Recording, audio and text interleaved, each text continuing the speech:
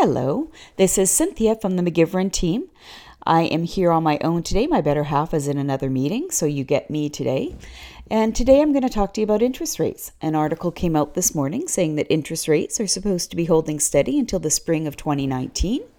And I'm getting questions in my inbox about that. Should I be buying now? Should I get pre-qualified right now? What should I do?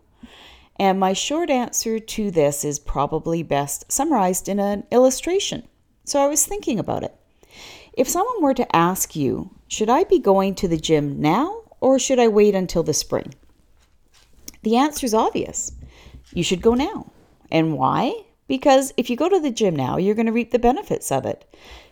You get the benefits of better health, more energy, maybe some weight loss, more flexibility. You'll feel better about yourself. You walk with a slightly different pride in your step. That's a benefit of going to the gym now versus in the spring. The answer is obvious in that situation.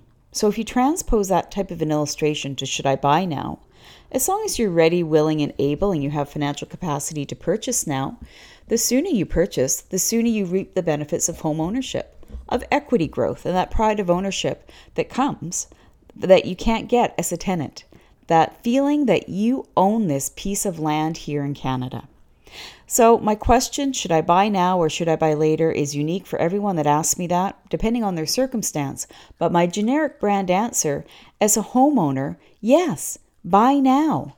Buy now and start to reap the benefits of home ownership. Just like going to the gym today, even if it isn't perfect, is the thing you need to do. Which, by the way, I need to go do. So signing off, this is Cynthia. You can always reach me. My information's in my profile. Thanks. Have a great day.